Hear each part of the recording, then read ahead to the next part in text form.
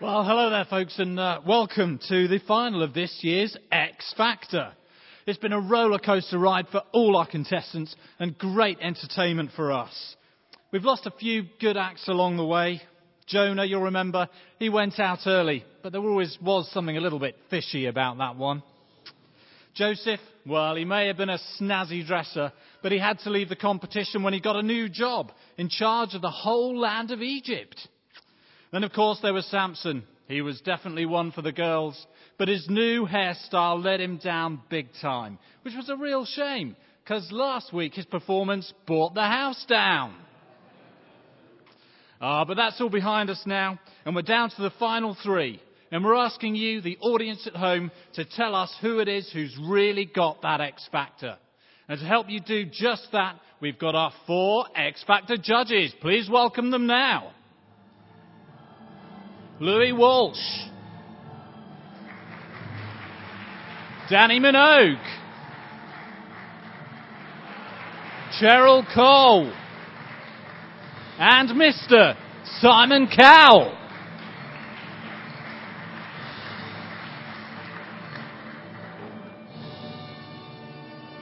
Well, as the judges take their seats, let's ask you, Simon. Tell us how you think the competition's been going so far. I must say it's been an interesting one this year. We've been surprised by the public vote, and some good contenders have gone out. I was particularly saddened when Daniel went out last week with an amazing performance of The Lion Sleeps Tonight. Yeah, I think we all were. Who do you think is going to come out on top tonight? Well, I've been in the music industry all my life, and I think I know who's going to win the X Factor. But it's up to the public vote today. I just hope they make the right decision. Well, folks, should be a good one tonight. I think we've got a great show lined up for you. But just before we introduce our first act, there's an opportunity for you out there to take part in our show, to come up on stage and help us out with our Christmas gifts. Over to you, Gareth. Thank you very much, Dermot. I know some of you have brought gifts for the Children's Hospital this year. Now's the opportunity for you to bring them out. But before you do, let me just say there is a creche available over there for preschool children. If you need to take them across, there's somebody over there waiting for them. We'll put a bit of music on and bring out your presents. The judges will accept them.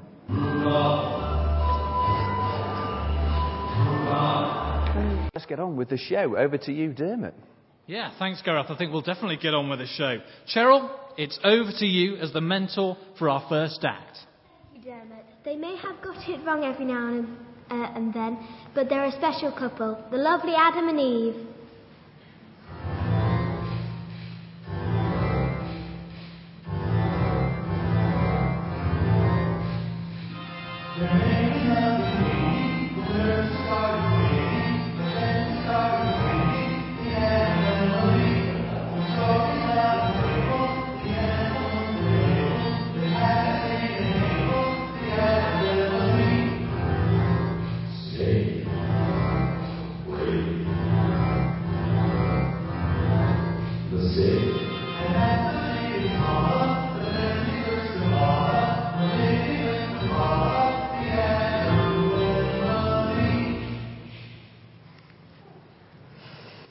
Well, let's find out what our judges thought of that. Louis. Well, Dermot, they're a really nice couple. I love the harmonies. They're just like you and me. I like them a lot. Danny. Wow! What can I say? Wow! They were almost perfect. Wow. Simon. Well, Dermot, I've always said these two have had a ceiling, and I think they've reached it tonight. Eve I like, but Adam, he just seems to be downtrodden. I think I know who's wearing the trousers in this act. Well, maybe he wears them, but Eve certainly chooses them. And that's where it all starts, with Adam and Eve. I guess it's the beginning of God's X Factor search. And the first people got it wrong. Almost straight away. Adam and Eve basically bomb out in the first auditions. And because we have a record of this in Genesis chapter 1, 2 and 3, it's all very public. They fail miserably. God gives them ultimate freedom and a special relationship with Him, their loving Creator, even going as far as explaining the dangers in the garden. to help them to avoid losing that freedom and ending up as slaves. But the happy couple, they ignore God's truth and kindness. They believe a lie from a snake. If a snake tells you something, you don't believe him, do you? Looking at Adam and Eve is painfully sad. What was it Danny said? They were almost perfect. Well, no, actually, they were far from perfect. But Louis' comment is wise, isn't it? They're just like you and me. They're just like you and me. Is their mistake of not listening to God our mistake? Because if it is, we need to say sorry. Which is just what we're going to do now. If you want to take up your service sheet and turn to the second page, we're going to do a confession, saying sorry to God. If you are sorry, then pray this along with me. Let's pray together. Our Heavenly Father, thank you that you love us and care for us all the time. We know that this week we have not always lived the way you tell us. We have not done wrong things and not done all the good things we should have done. Only you can save us. So please forgive us and help us to live as your friends. We ask this in Jesus' name. Amen. Well, we know that God is able to forgive because of what Jesus did. And that's why we can sing this next song. There is nothing that I can do or say that will make you love me more or make God love me less. And so our X Factor search goes on. Dermot. And Louis, you're the mentor. Who is it up now? The papers have christened them Jigsaw, but we know them as brothers and twins, Jacob and Esau.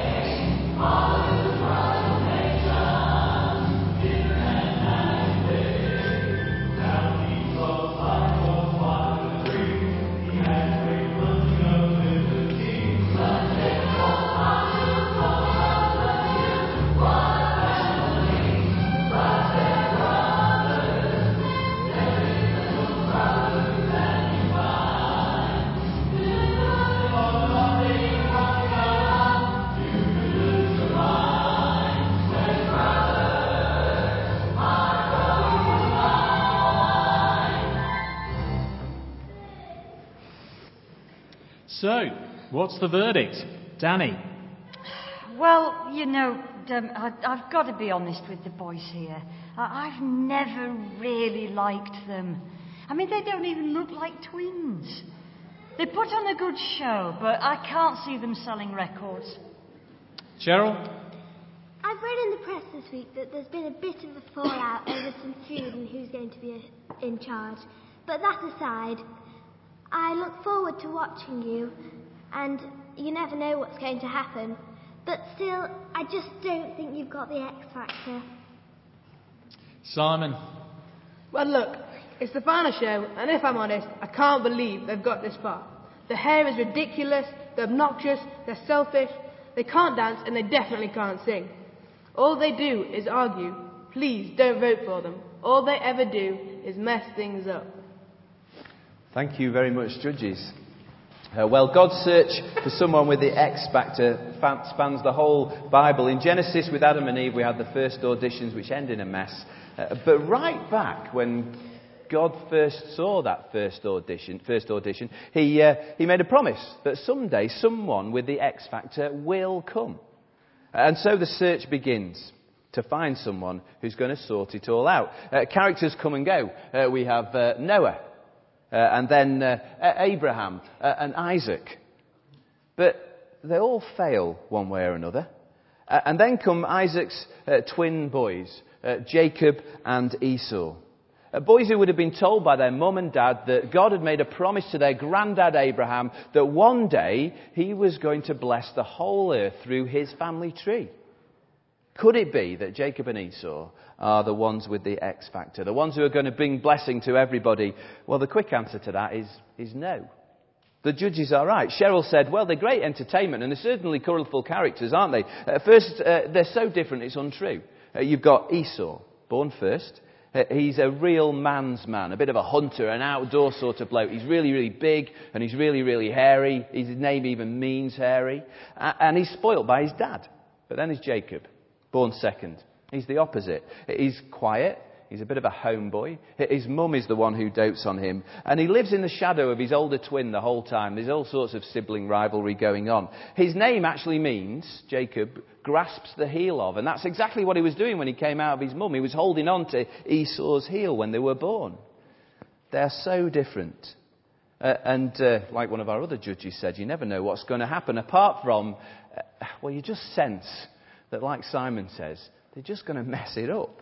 Which is exactly what they do. Let me read to you a little bit from Genesis, which tells you what happened. Once when Jacob was cooking some stew, Esau came in from the open country famished. And he said to Jacob, "Quick, let me have some of that red stew, I'm famished." Jacob replied, "First sell me your birthright." "Look, I'm about to die," Esau said. "What good is a birthright to me?" But Jacob said, "Swear to me first." And so he swore an oath to him, selling his birthright to Jacob. Then Jacob gave Esau some bread and some lentil stew. He ate, he drank, and then he got up and left. And so Esau despised his birthright. Esau was the one through whom the promise to bless the world should have come. Normally it would be expected to come from him. He was the one born first, and therefore the inheritance should go to him. That's the X factor hope. It should have been passed on via Esau. It's a great privilege. But he stupidly lets his snidey, conniving brother, Jacob, take his birthright for a bowl of soup. And then Jacob goes on to con his dad Isaac into giving blessing to this whole dodgy plan of taking the inheritance. It's a mess. All Jacob and Esau ever do is mess things up. They certainly don't have the X factor, but God's always in control. We see that right the way through the Bible. He is bigger than any dodgy inheritance swapping. What God says is going to happen does happen. And if he says someone with the X factor is going to turn up to sort it all out, then someone with the X factor is going to turn up to sort it all out. Well, the hope of someone with the X factor turning up is still hanging in there. So let's see what happens next. Over to you, Dermot. Well, welcome back to our X Factor final. Only one act to go, and it's over to Simon with the over 25s. Thanks, Dermot. Our last finalist has had a long singing career. He's played in all sorts of venues, ranging from the shepherd's fields to the battlefields. It's the king, it's David.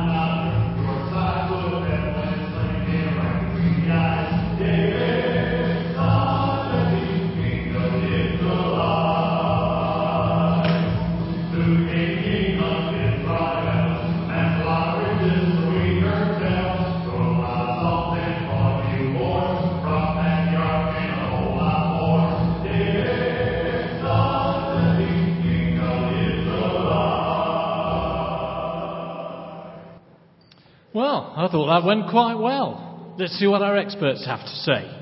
Louis. You know, Dermot, I always thought David was a bit of a dark horse. My good friend Samuel predicted he'd come a long way, and he has. The harp playing in the early rounds, it wouldn't have been everyone's cup of tea. But he's a looker and sings well. I think the girls out there will just love him. I think he will do well tonight. Cheryl.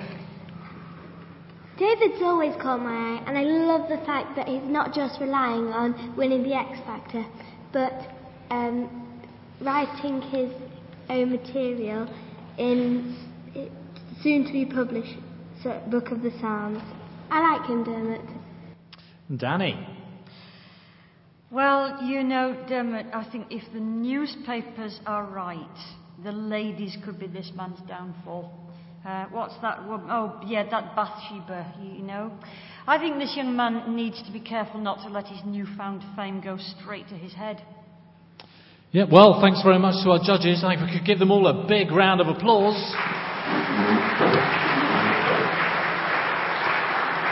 Well, as our judges leave, we have to say that, folks, it's over to you now to decide who it is who really has that X factor, because the lines are open. If you want Adam and Eve, phone 0800 506 067 001. If you want Jacob and Esau, phone 0800 506 070 002. And if your favourite is David, 0800 5060 003. Much, Dermot.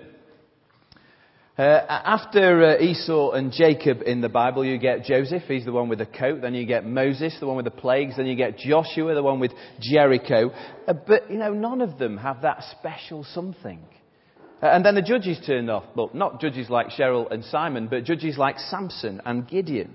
And they can't get people to listen to God. In fact, they don't listen to God themselves very much.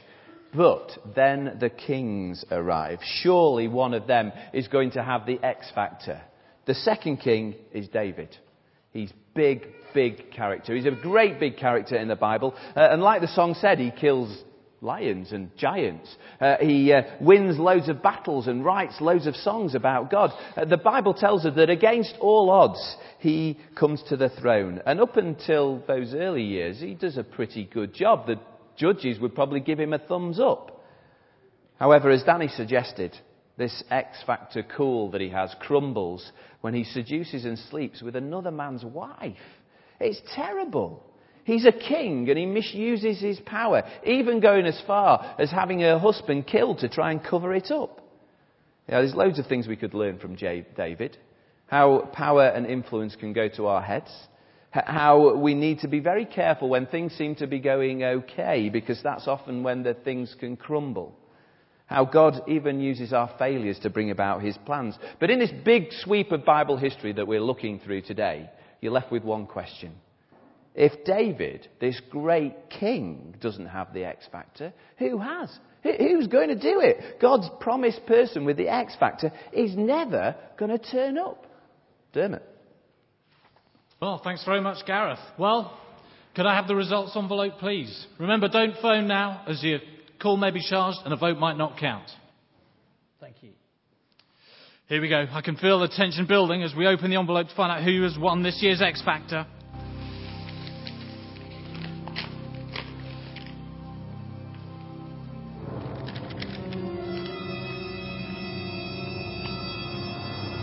There must be some mistake here. I think I've been given the wrong envelope. I mean, there's nothing in here. Hang on, I'm just getting a message. Yep. Well, it would seem that after seeing all the contestants, that the public have decided that no one has the X factor. No one has the X factor. Lord, if you marked our transgressions, who would stand? Lord, if you mark the things that we do wrong, who would stand? Well, no one's going to stand. No one has the X factor.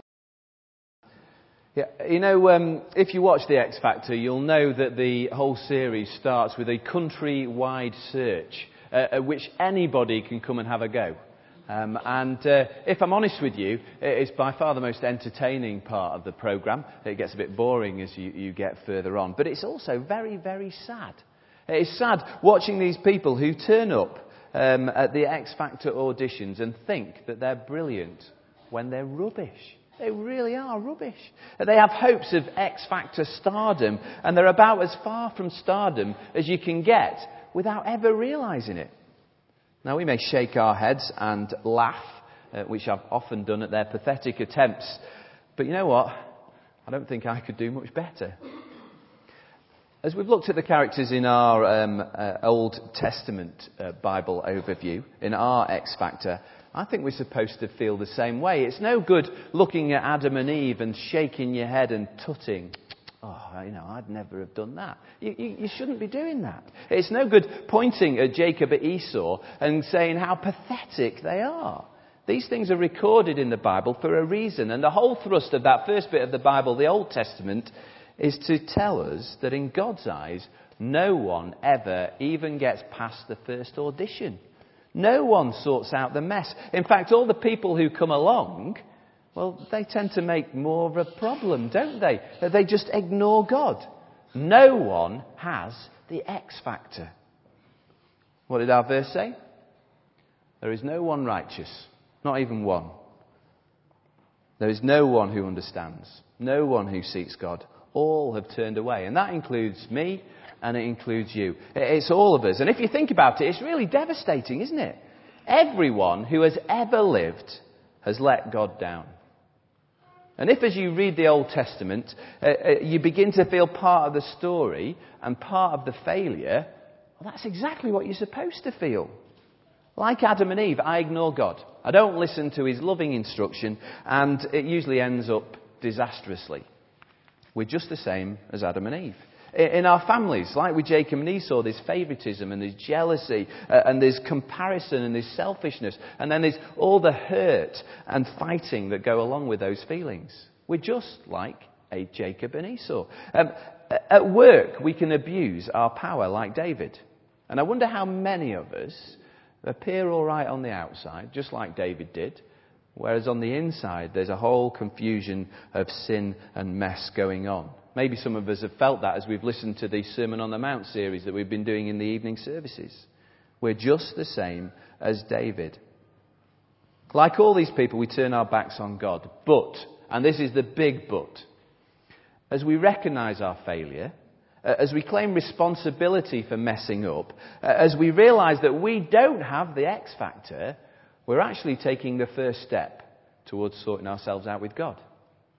It's a great first step, but we still need somebody with the X factor to come and sort stuff out. And so the second bit of the Bible kicks in. And what historical event that we're about to celebrate very, very soon does the New Testament start with? Christmas! Yeah, thank you very much. I knew there was somebody awake out there. Christmas, which is interesting, isn't it? Because at Christmas, someone who is very special turns up, Jesus. And if anybody's got the X factor he has, just think about it. Born in a stable with angels as his backing group. That's the X factor, isn't it? Living a perfect X factor life on the earth with a bunch of X factor failures as friends. Betrayed by one of them and sent to the X factor, the cross. Dying to take the blame for every single failure who ever lived. And finishing off in heaven, the only person ever to deserve to win God's X factor. But it's a victory that he just didn't win for himself. He won it for all of us too, if we decide to vote for him. And so as we reach the end of our X Factor Bible overview, let me finish with a couple of thoughts. The Bible, if you read it and get it, it does two really quite scary things that the TV X Factor can never do. I think I'll put them on here somewhere. God's X Factor, there you go, here they are. The first one is, it makes you part of the show. And the second one is, it means you need to vote. It means you have to vote. Let's take those one at a time. It makes you part of the show. It changes us from someone who watches and just reads our Bible maybe, to someone who's part of what's going on. I wonder if you've moved this morning from being just a viewer to being a participant. I wonder if you sort of turned up and thought, I'll come and have a look and see what all these Christians are doing. But now you've realised you're not really on the outside at all. You're part of the show. I hope and pray that as we've seen in ourselves something of the mess that the X Factor contestants were in, we've learnt that.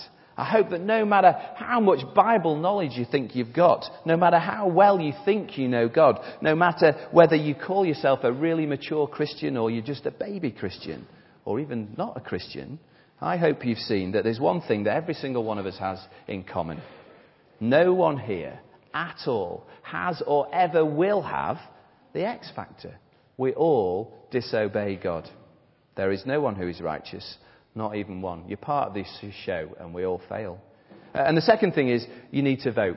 My family have watched the X Factor from the first programme. I missed it last night, but it's been recorded. From the first programme to the last. And we all have our opinion of who was good and who was bad, who should stay in and who should go out. But as yet, we've never picked up the phone. We've never voted. Mainly because I'm a stingy rat. But you can't do that with Jesus. You really can't. Once you've heard about him, you've got to vote. You've got to vote. You have to vote. And not voting means you have voted and said no. Do you really think, and this is the question I want to leave you with, do you really think that Jesus has the X factor or not? Maybe this Christmas, or even as we sing this last hymn, which is very much about Jesus. That'll help you to think it through for yourself. Do you think that Jesus has got the X factor or not? Let's stand and sing. It's a great carol, this one, from the squalor of a borrowed stable.